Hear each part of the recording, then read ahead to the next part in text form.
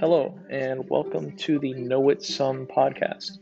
No one likes to know it all, but it's always good to know it some, and I think we could all learn from different experiences, different people who have perspectives that are not the same as our own.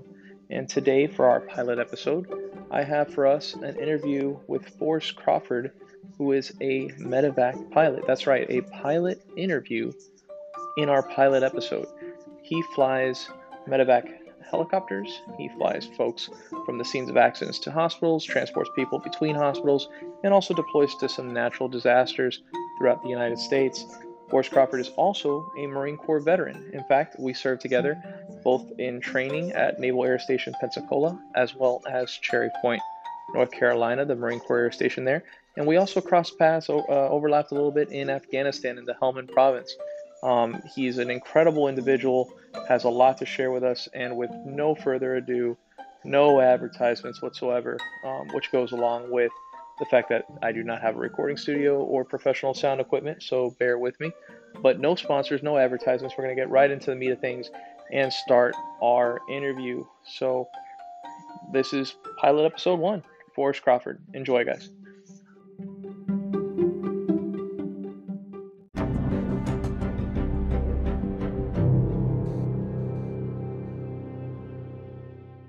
I've already kind of let the listeners know a little bit about yourself in the intro here. But one thing that, is common throughout the military is you get stationed places, you don't just learn somebody's name that's working alongside you. You kind of learn a little bit about where they're from, whether, it's Steve from Miami or, Jonathan from Minnesota. And when I first met you, it was in Pensacola, and I'll never forget how you introduced yourself and where you were from. Why don't you tell us a little bit about where you're from, Forrest? So I am from a small town in Crawfordsville, Indiana. It's just a small town, USA, commonly referred to as a flyover state. Most people would never hear of a small town in Crawfordsville. So, we grew up small town, about 15,000 people or so, and family owned grocery stores growing up. So, throughout my childhood and stuff, I worked in our family grocery stores, and What sort of departments did you work in the grocery store? Just kind of stock, or did you do deli? With my family owning it and stuff, I pretty much worked everywhere, especially at the older I got. Through high school and stuff, I was actually worked as a manager, a store manager. So I would fill in every department, whether it be the deli or the cash register. I did all type of management stuff. Produce, you've done it all. Produce. The only one I never really did was the meat department, mainly because evidently they have issues with people under the age of 18 running saws that cut through bones and stuff. Got you. But you can work a slicer at the deli counter. Yeah, just fine. They just not cutting through giant pieces of meat. Yeah, exactly. So I would do that. I would do balancing of the checks and all kinds of stuff. So I got a lot of experience young before becoming an adult as far as running a business goes. That's awesome. And so from there, you're in high school, you're working at your family's grocery store, and then you decide to join the military, and of all branches, because you could get benefits from any branch, right? But of all branches, you decided to join the United States Marine Corps. And how did you come upon that decision? What brought you to the Marine Corps? So it really sounds cliche and all, but growing up, 9/11 was a big event, in our childhood. Now Mm-hmm. Kids today, they didn't really experience that. They read about it in their history books and stuff, but we're getting to that period where, people joining the military now haven't had a large, planned attack like that on the country. Right. 9/11 was a big role in my decision to join the military from a young age. So growing up, I always knew that I was going to join the military.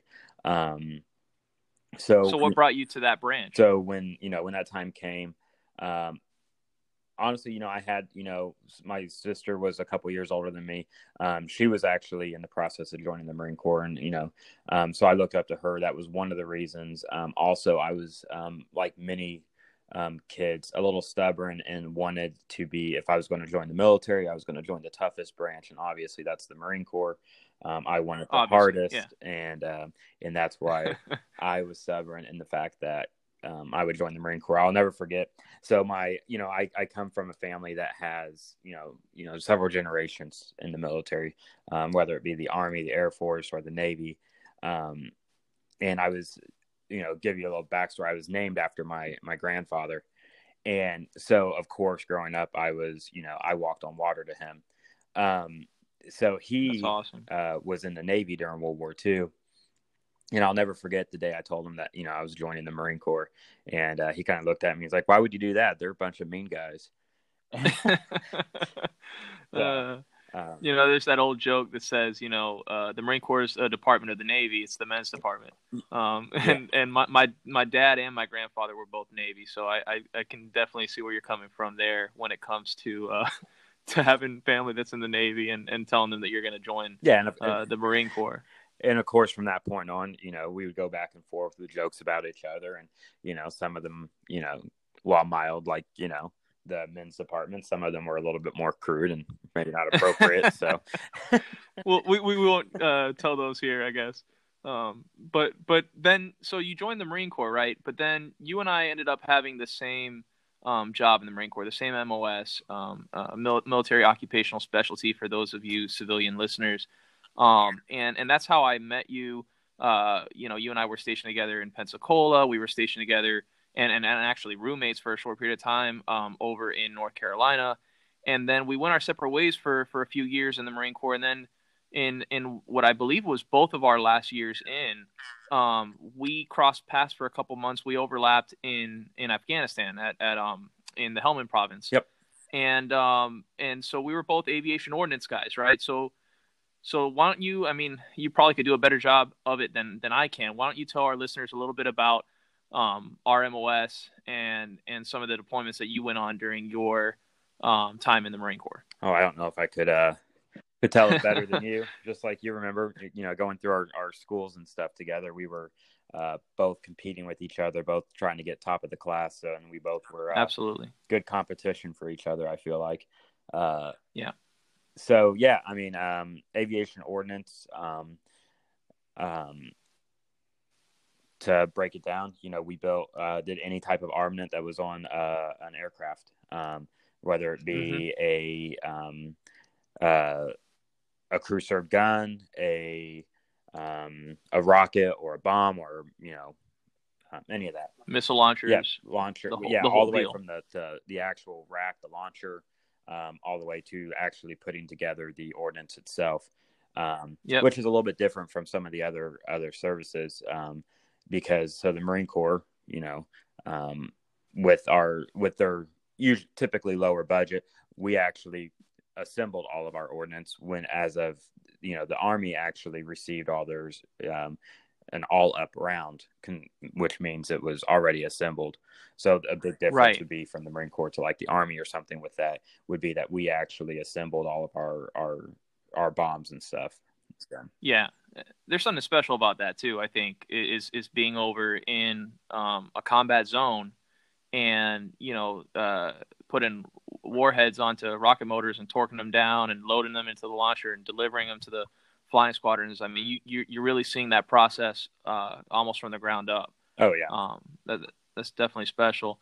But particularly, you and I were both on. So in aviation orders, you could be on either the fixed wing side, working with jets and stuff, and then you could be on what they call rotor wing, right, working with helicopters. And you and I were on the helicopter side. And I'm imagining that might have played a role into what you did when you got out of the Marine Corps. So could you tell us a little bit about what you do now for a living and kind of how you wound up there? Tell us a little bit about that journey, because I know it was probably a bit of a journey. Yeah, of course. So obviously, like you said, we both worked on the rotorcraft side of aviation ordnance for the most part. And so, whether it was, both deployments I was working, I did, one deployment on a MEU and then one deployment in Afghanistan. I was working, pretty close with, the helicopters. And there was several times that I actually got to fly in a helicopter. And so obviously I made that decision at that point that I was tired of, supporting the helicopters, and I wanted to be the one flying it. So, that's awesome. And it, that's it fantastic. had, it stemmed. I never actually, before joining the military, I never realized that I wanted to become a pilot. So going into the military, I had no ambition of being a helicopter pilot, per se, besides, your childhood, dreams of firefighter, police officer, different stuff. But there was, from a childhood, there was a couple of times that, I flew in a helicopter, and I thought it was really cool. But then once I got in the military and I was working near helicopters a lot, I was like, you know what, that's something I could do. And I was actually, I told people, we sit around and talk a lot in the military, and I told people that's something that I was interested in doing when I got out. And so actually it was 3 years into my enlistment that a couple of my friends who were getting out then and was going through SEPs and TAPs, a class that is required to get out of the Marine Corps in order to, open up and show you your different types of benefits and schooling, entrepreneurship, and all that stuff. Right. Being a veteran 101 really is what it was. Yeah, exactly.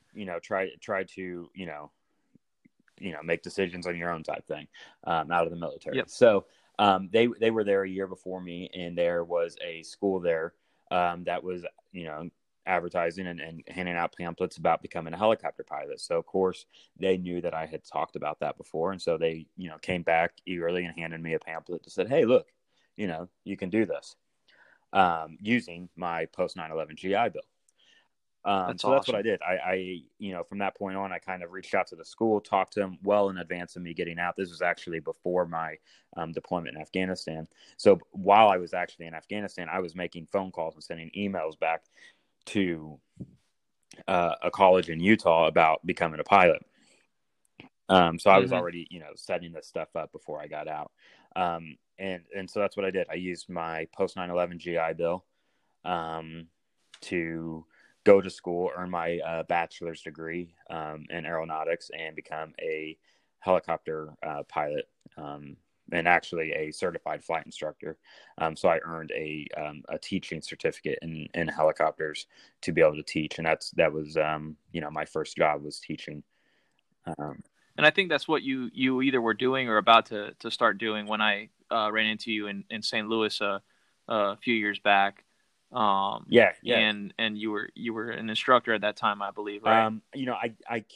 I remember, you coming into town and stuff. I'm not sure exactly what time period that was. Either I was working towards that rating, because there are several ratings and steps that you go through. You start off at the basic level and then you keep moving up. So I can't remember if I had just started or I was finishing up, but I was working on becoming an instructor. Right. Now, I don't have any sponsors on this podcast. This is the first episode, and there might be 3 listeners. There might be, eventually quite a bit more if listeners in the future come back and go through this catalog.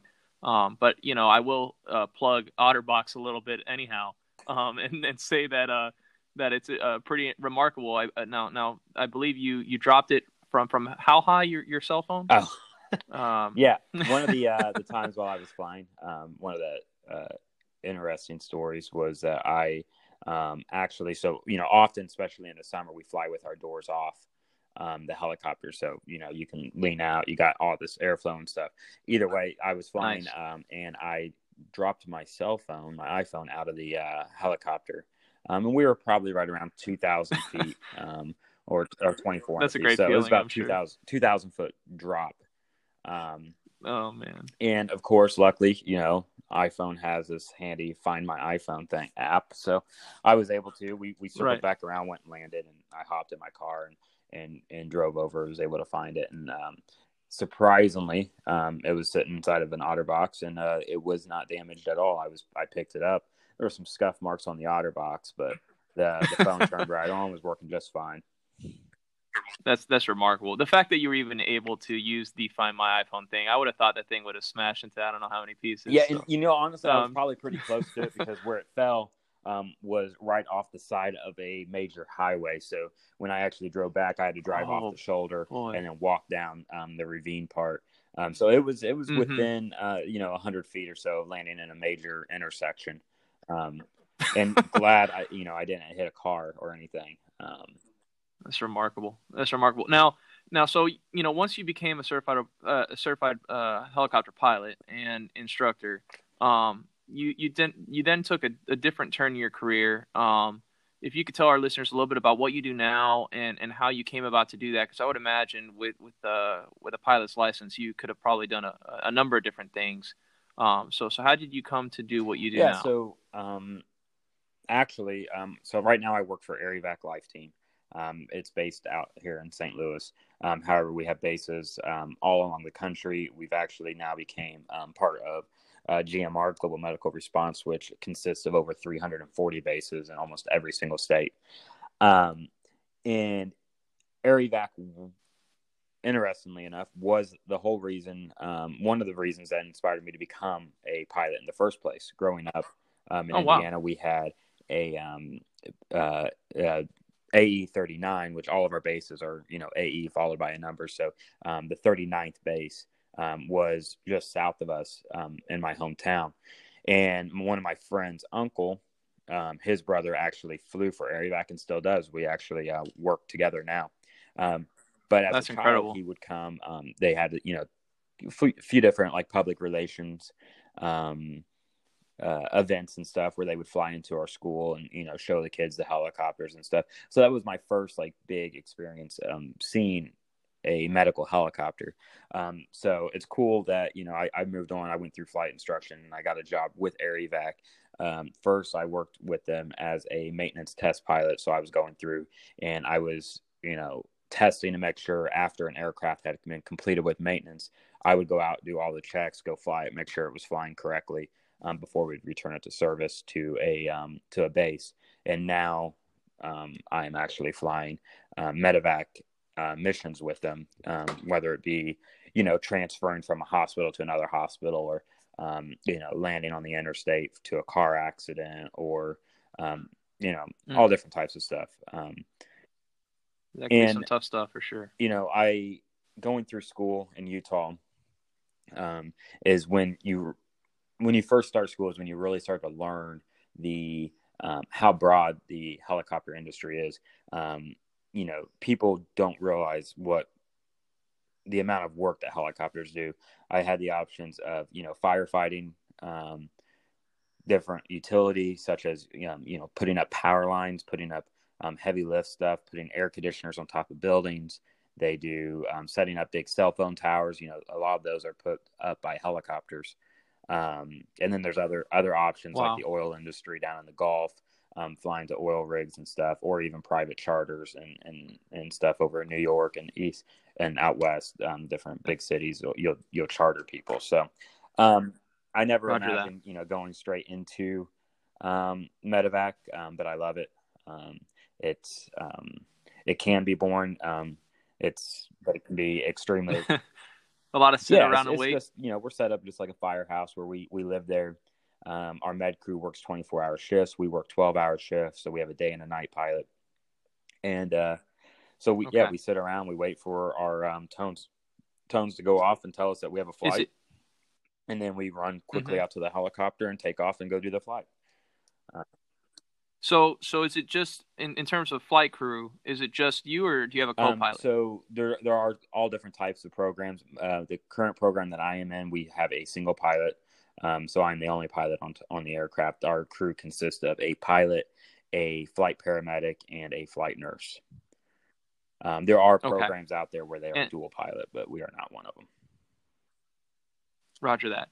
And so let me ask you, right now, given the challenges facing your industry with the pandemic, how has the job changed for you since COVID-19 came to the U.S.? Has there been any change in the way that you handle these medical evacuations or transfers? Definitely. How's that changed? It really depends what aspect you really want to dig into. There's the COVID-19's affected the industry as a whole dramatically. A year ago, we were talking about pilot shortages, how by 2030, businesses, airlines and stuff were going to be closed because we just didn't have pilots anymore.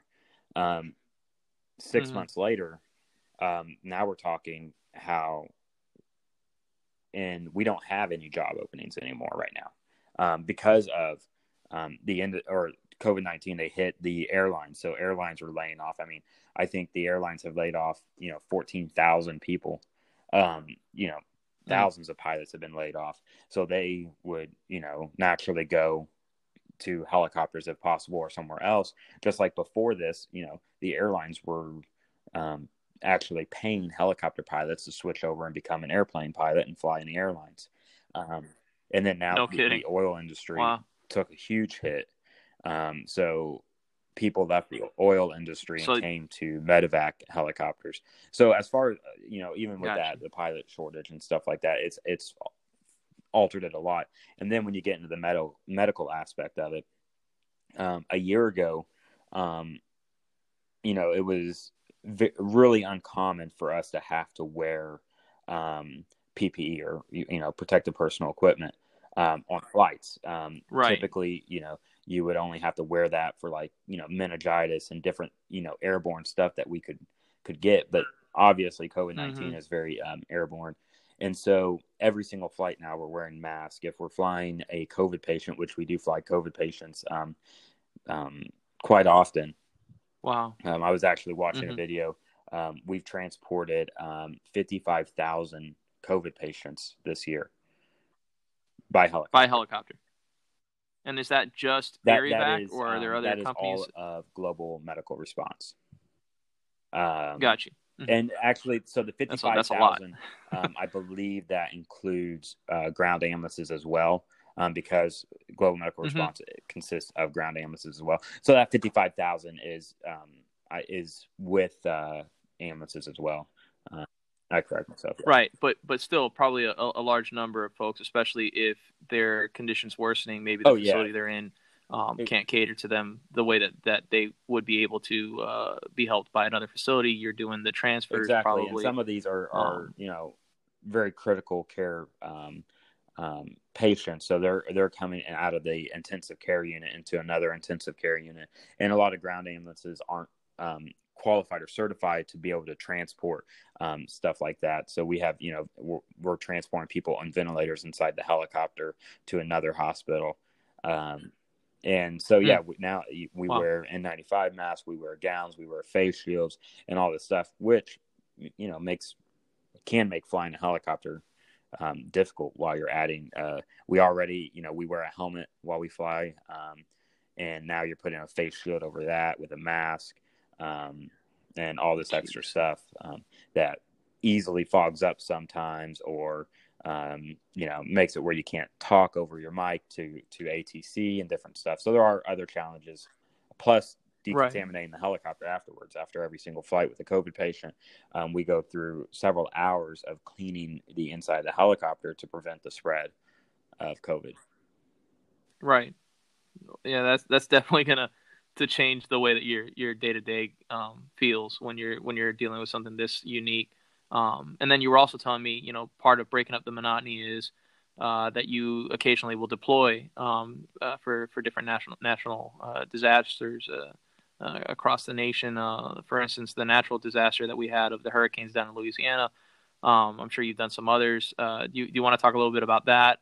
Some of the things that you've done that's maybe outside so one thing the norm? That's pretty fascinating with our company, especially now that we are this global medical response, and we actually respond to national disasters or natural disasters all over the world.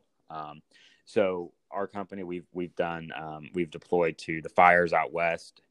We've actually, one of our medical helicopters out west has been outfitted with a they call it a Bambi bucket. It's a bucket that holds a large amount of water. Scoop it up from a river or something and dump it, We have one of our medical helicopters out there with, taking water and throwing it on fires. We were deployed to New York City as an epicenter for COVID. We were deployed to New Orleans for the same reason. And then also this high hurricane season. We had a ton of hurricanes hit this year, and so with those came flooding and power loss and all this stuff. So we actually the deployment that I went on, down for Hurricane Laura a month and a half or 2 months ago, and we took 25 aircraft, 15 helicopters, and 10 airplanes down there, and Wow. with over 200 personnel. Yeah, that's a big movement. I mean, that Yeah. really is a deployment. So, it was basically a squadron of people went down there and to help evacuate people from, whether it be a hospital that was flooded around or a nursing home that, just didn't have the power anymore and the supplies to be able to take care of their patients and fly them in more further mainland to get away from the disaster so they could get treated. Gotcha. Now you've been out of the Marine Corps for how long now? 6 years now. Okay. So in the last 6 years, because I'll speak for on behalf of several friends of mine that are veterans. We've kind of found our way here and there. We start out in one direction, end up having to course correct here and there as we figure things out.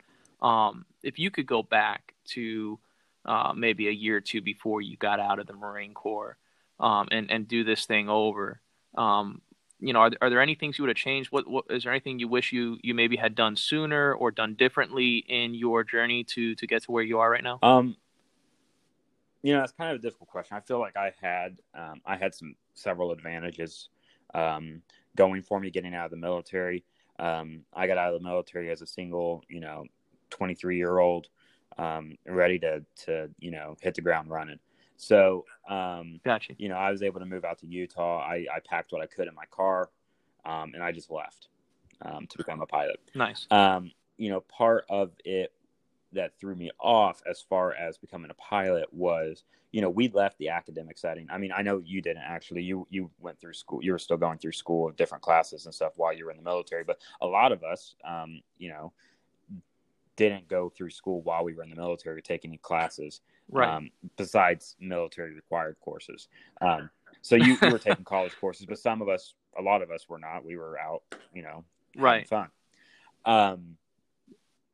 But so that was a big change, was going from the military.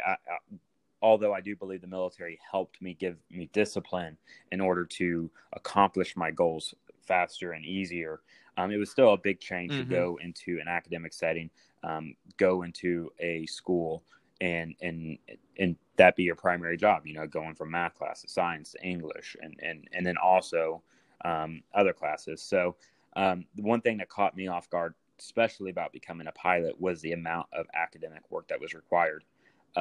When I drove out to Utah, the only thing, I'm going out there to become a pilot. So the only thing I thought of was I'm going to hop in a helicopter and I'm going to be flying all the time. Well, that wasn't the case. I did fly a lot. However, there were, I had to learn everything from federal regulations to aerodynamics of a helicopter to global weather patterns, meteorology, to the mechanics of the aircraft. You have to have a really good understanding of how, the engine works, the transmission works. So that way you can help, diagnose problems in flight because you have an understanding of how each component works, all the way to human factors, the way the human brain works, all the way to, having to know about our eyes, how our eyes work, how our ears work, so we know how we can combat spatial disorientation and all this stuff. So it was definitely something I didn't realize. So it's a complex degree. It's certainly not. No, this is not to offend any of our listeners with liberal arts degrees, but it's certainly not, some sort of degree where you can get in and get out and focus only on one subject area. You have to know quite a bit, I would imagine. Yeah, and that was definitely pilot. something that I was not prepared for, and it was difficult. Trying to study for all this different stuff, I went through several different plans of how I was going to study. I had a whiteboard with a calendar and wrote down days that I was going to study certain things because they're all so different. I lived in a house with two other guys that was in the program with me. And we went to Home Depot and we bought whiteboards, 4 foot by 8 foot whiteboards, and we hung them all over our house. We screwed them into the wall, and all throughout our house was different things wrote on with whiteboard, whether it be, aircraft limitations or weather stuff. And so that way we were always seeing stuff. We'd be sitting there watching a football game, and to the right of it would be limitations. And we were just studying all the time. We looked like a bunch of nerds, but it was difficult. It was a lot of studying. So we did what we had to do. That's phenomenal. And then when you finally did get to sit behind those controls, I'm sure that was a great definitely. feeling. I'll never forget the first day that I soloed a helicopter by myself with nobody else in there. And you do that as a student, before you even have your license. So it's one of the requirements. Right. And to go and I mean, you're drenched in sweat though. You are so nervous. But once you're done with that, you realize that you just flew a helicopter with no one else's help, no one's else's assistance. It was just you. Now, I know that with fixed wing, a lot of times part of the instruction is you have to do touch and go landings. Do you guys have to do something similar with helicopters? Yeah, I mean, especially in a training environment, we use runways just like airplanes do for training. We also do not use runways like they do, but a lot of times we will stay in an airport environment and do touch and goes just like they do, because that's where you can get most of your practice in.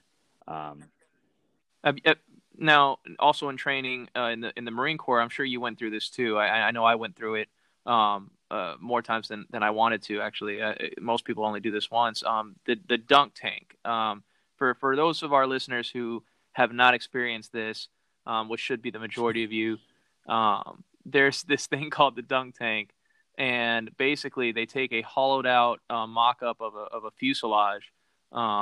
It might have flown at one point, might not have.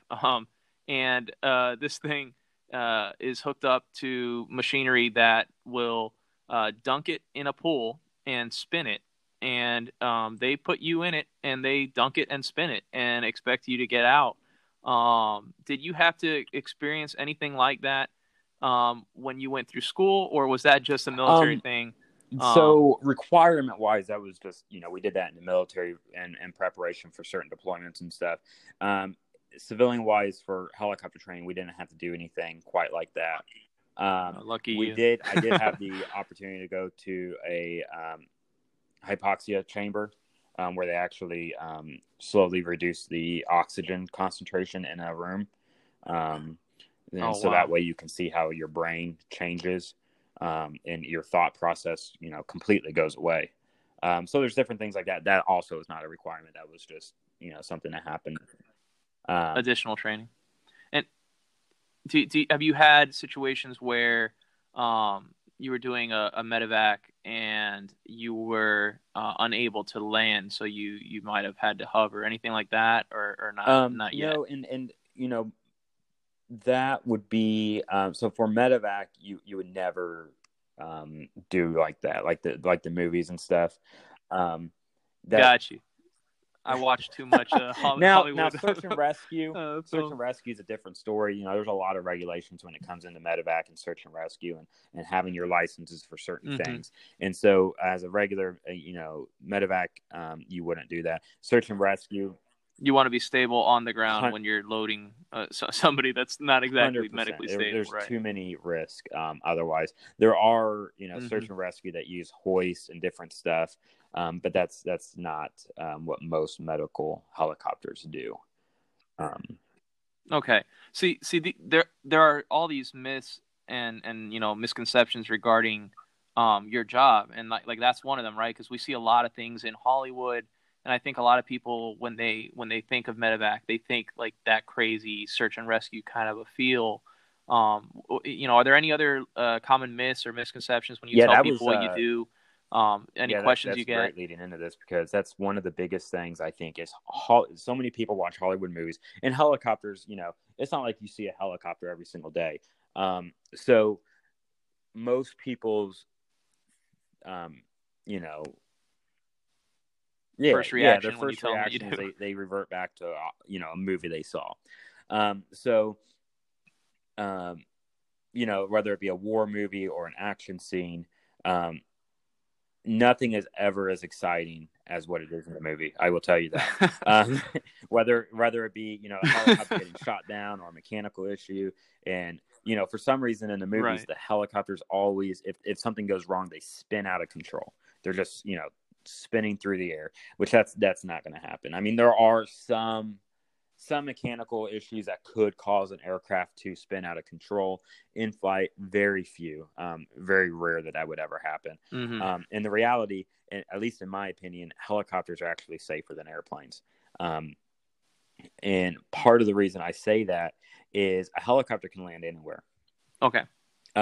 So, if you're thinking, for instance, an engine failure on an airplane, while they can glide a pretty good distance, because for one, they're higher, they have better aerodynamical surfaces than we do, so they can glide a good distance, but they still need a pretty open area, relatively smooth area if they don't want to end up flipping the airplane when they land. So they need a pretty open. They have less options, really. I mean, yeah, and so in a helicopter, while we can't glide nearly as far, one interesting thing about a helicopter is that our transmission is engineered in a way that if we do have an engine failure, that our main rotor, the gears disconnect from our engine. So our engine is no longer the driving force of the rotor system. In fact, it is, as we fall down, the rushing air from below us still, makes our rotor system move. So we basically fly to the ground. Now, we are limited on our distance of flying because we have no engine. However, you basically just fly to the ground. There are, it's a little bit more complex than just flying to the ground with an engine. But for the most part, you can land almost anywhere, as long as 50 feet by 50 foot area, on a street, in a cornfield, somebody's backyard. You're able to land a helicopter way easier, and your field of view is a lot larger. In an airplane, your field of view isn't nearly as big as a helicopter. No, not at all. I mean, you're essentially in a bubble, right? But then there come challenges with that. Maintaining your horizon and making sure that you're flying level. To somebody that is a fixed wing pilot, right? They're going to be a little more disoriented at first than you would initially expect, because you think, oh well, they fly planes, they can definitely fly a helicopter, and that's not necessarily the case at all. Well, yeah, and so the biggest challenge, especially coming as a flight instructor, one of the challenges. So I've always told people it's easier to learn helicopters first and then go to airplanes. Mainly because if you learn an airplane first, some of their emergency procedures are 100% opposite of a helicopter. So when they have an engine failure, for instance, they push forward because they need to get a nose down attitude so they can see where they're going. Right. In a helicopter, the very first thing is you want to put your nose up. And part of that is to help the air rushing underneath the rotor system. Because if you don't, then if your rotors get too slow in the air, you can't recover them. They can't magically speed back up. Okay. So those are big differences between the two. And that's your initial, right? Like your instinctual reaction when you have engine failure. And so that's definitely something that you want to be on point. And if you're training for years and years as a fixed wing pilot is to do one thing, to kind of override that, I would imagine would be difficult. And I'll tell you, regarding myths and misconceptions with helicopters, I tell people that I worked on them and flew on them, not flew them, but flew on them. If you ever want to fly one, come back up to St. Louis and we'll go for a fly. I'll take you up on that someday. But I tell people, I flew on them quite a bit, and I felt relatively safe. I really had no issue with it. And, I think they see all these mishaps that happen with, tour guides and tour companies in certain places where the maintenance is just, the maintenance on the helicopter is garbage. The company maybe has a bad reputation, has been fined before. And it has really nothing to do with helicopter flight or helicopter safety in general. It's just, unfortunately, like with anything, you have sometimes your bad apples and then there are sometimes things that are out of your control But my favorite joke about the whole thing is how often do these things crash? And the response is just once. Yeah, and one thing I've always been told is that the aviation as in the industry is a relatively safe industry. It's just a very Absolutely. unforgiving industry. Yeah. When something goes wrong or you make a bad decision, it's hard to be forgiven for that, and so that's where some of these instances come from. Now, this is kind of coming out of left field, and feel free not to answer it, or we can edit it out if we need to, because you're probably unprepared for this one. But I just thought, a lot of our listeners are big time sports fans. Obviously, earlier this year, before COVID, before the pandemic, I think the news story that was on every television in America was the tragic passing of Kobe Bryant and his daughter Gigi and the other passengers on that flight. I know that fog and weather played a large role in that. As a helicopter pilot, was there anything you were able to glean from that story that maybe the average American wouldn't understand about the conditions or about some of the stuff that might have been facing that helicopter pilot that day?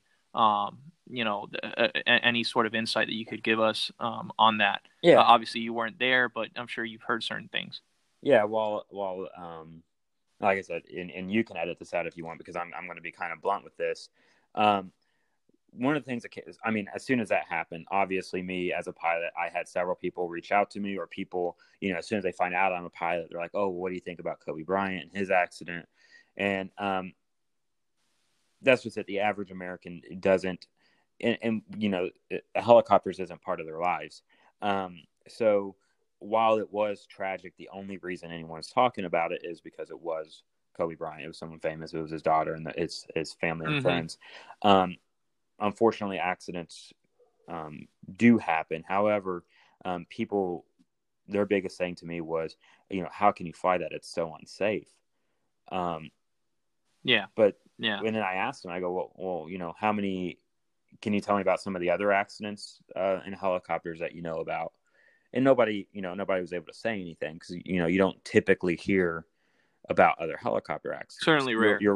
It's way more dangerous to be in your vehicle driving down the road than it is a helicopter. But for that specific incident in itself, the weather was in my opinion, I have not read the full NTSB report and stuff on it. In my opinion, the weather was the contributing factor to that. And I assume one of the biggest issues in the helicopter industry, especially private charter, is external pressure. And we preach it to our students. It's one of our human factors that we talk about, in external pressure of, this flight needs to get done, or I need to get to, from A to B right now. High profile client that says, this is what I'm paying you to do. Right. And I need you to do it. And it might not even been, I don't want to say that, in my opinion, I think Kobe Bryant was pressuring him to fly. It probably wasn't even Kobe Bryant himself.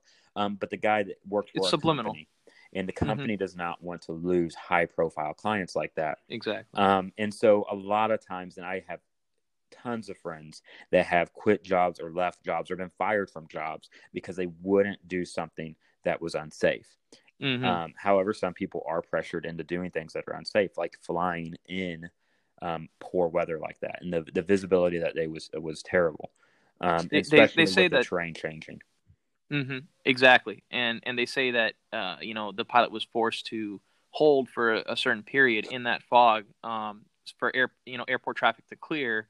I believe at Burbank. I'm not sure. I might not have the airport right, but they had to hold for traffic to clear. And I've been told by helicopter pilots that if you have to hold for a certain amount of time with poor visibility, can happen to any pilot. You can become somewhat disoriented. Oh, definitely.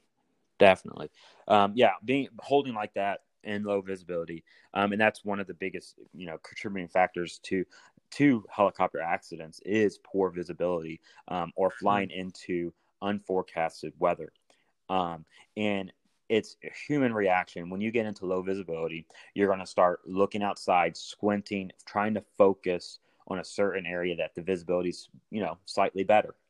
Right. But when you focus on that area, and then that area then disappears, you bring your head back or you look back to, regain your bearings, but there's nothing to reference. You don't see anything. That's horrible. And so it's extremely easy to get disoriented or let yourself get to that point.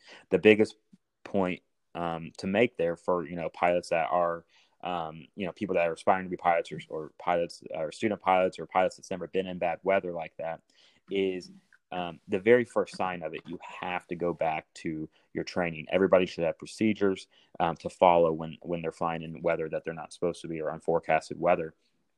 And you should immediately, put your pride to the side and go and follow those procedures. ATC, I heard people blame air traffic control on that.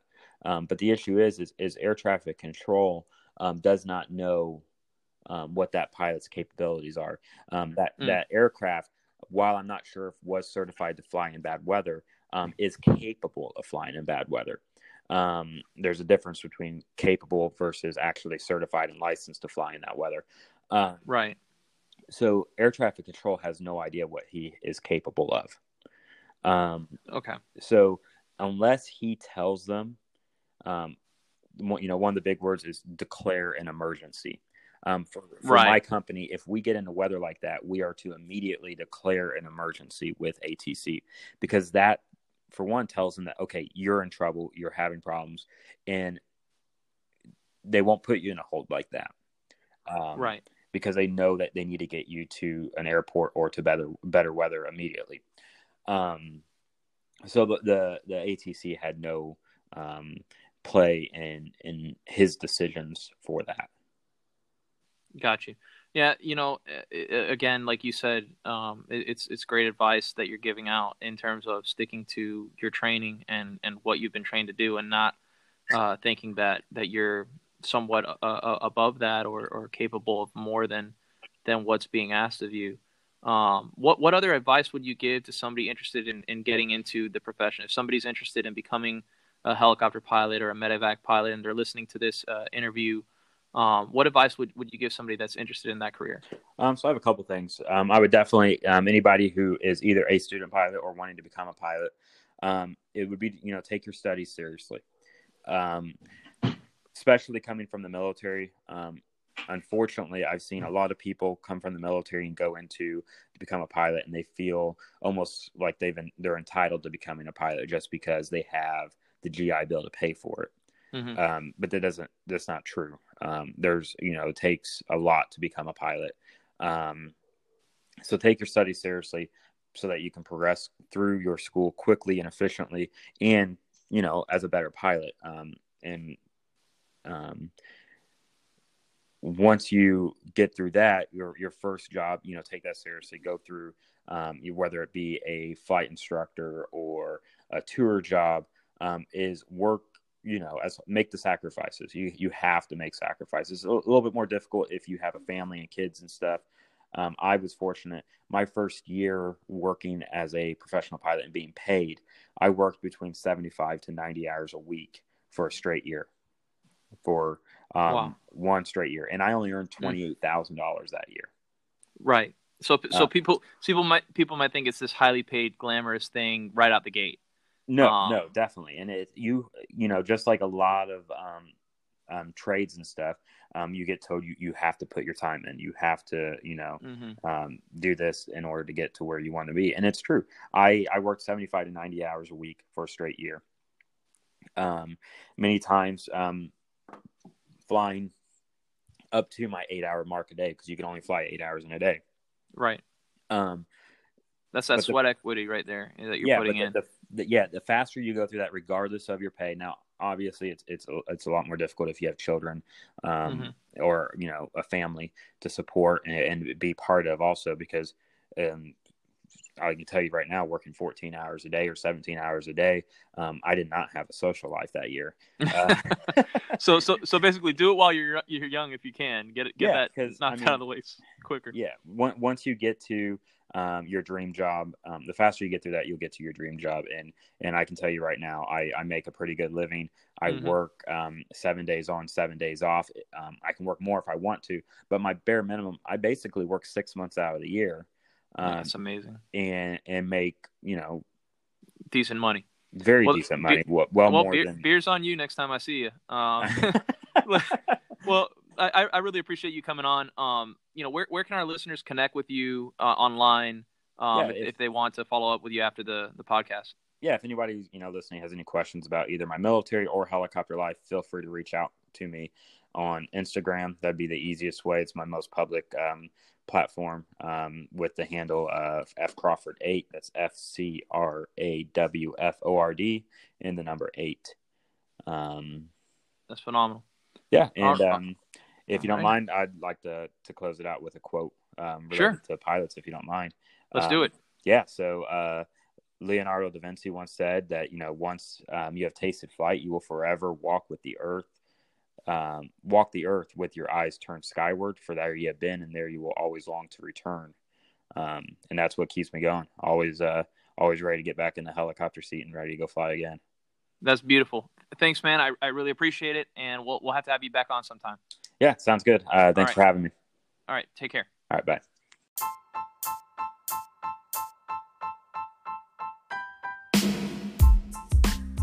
All right, thank you for listening. That's the first episode of the Know It Some podcast. I'm your host, Steve Platt. Please, if you liked what you heard, like, subscribe, comment, rate us 5 stars, retweet it, share it, whatever you can do to grow our listener base, and we can continue to bring you wonderful, amazing guests like Forrest Crawford. I have several lined up. Would love for that list to grow, but I can't do that without having a good listener base. And so please, I'm asking you, if you liked it, 5 stars, and comment, rate, all that great stuff. See you next time on the Know It Some podcast.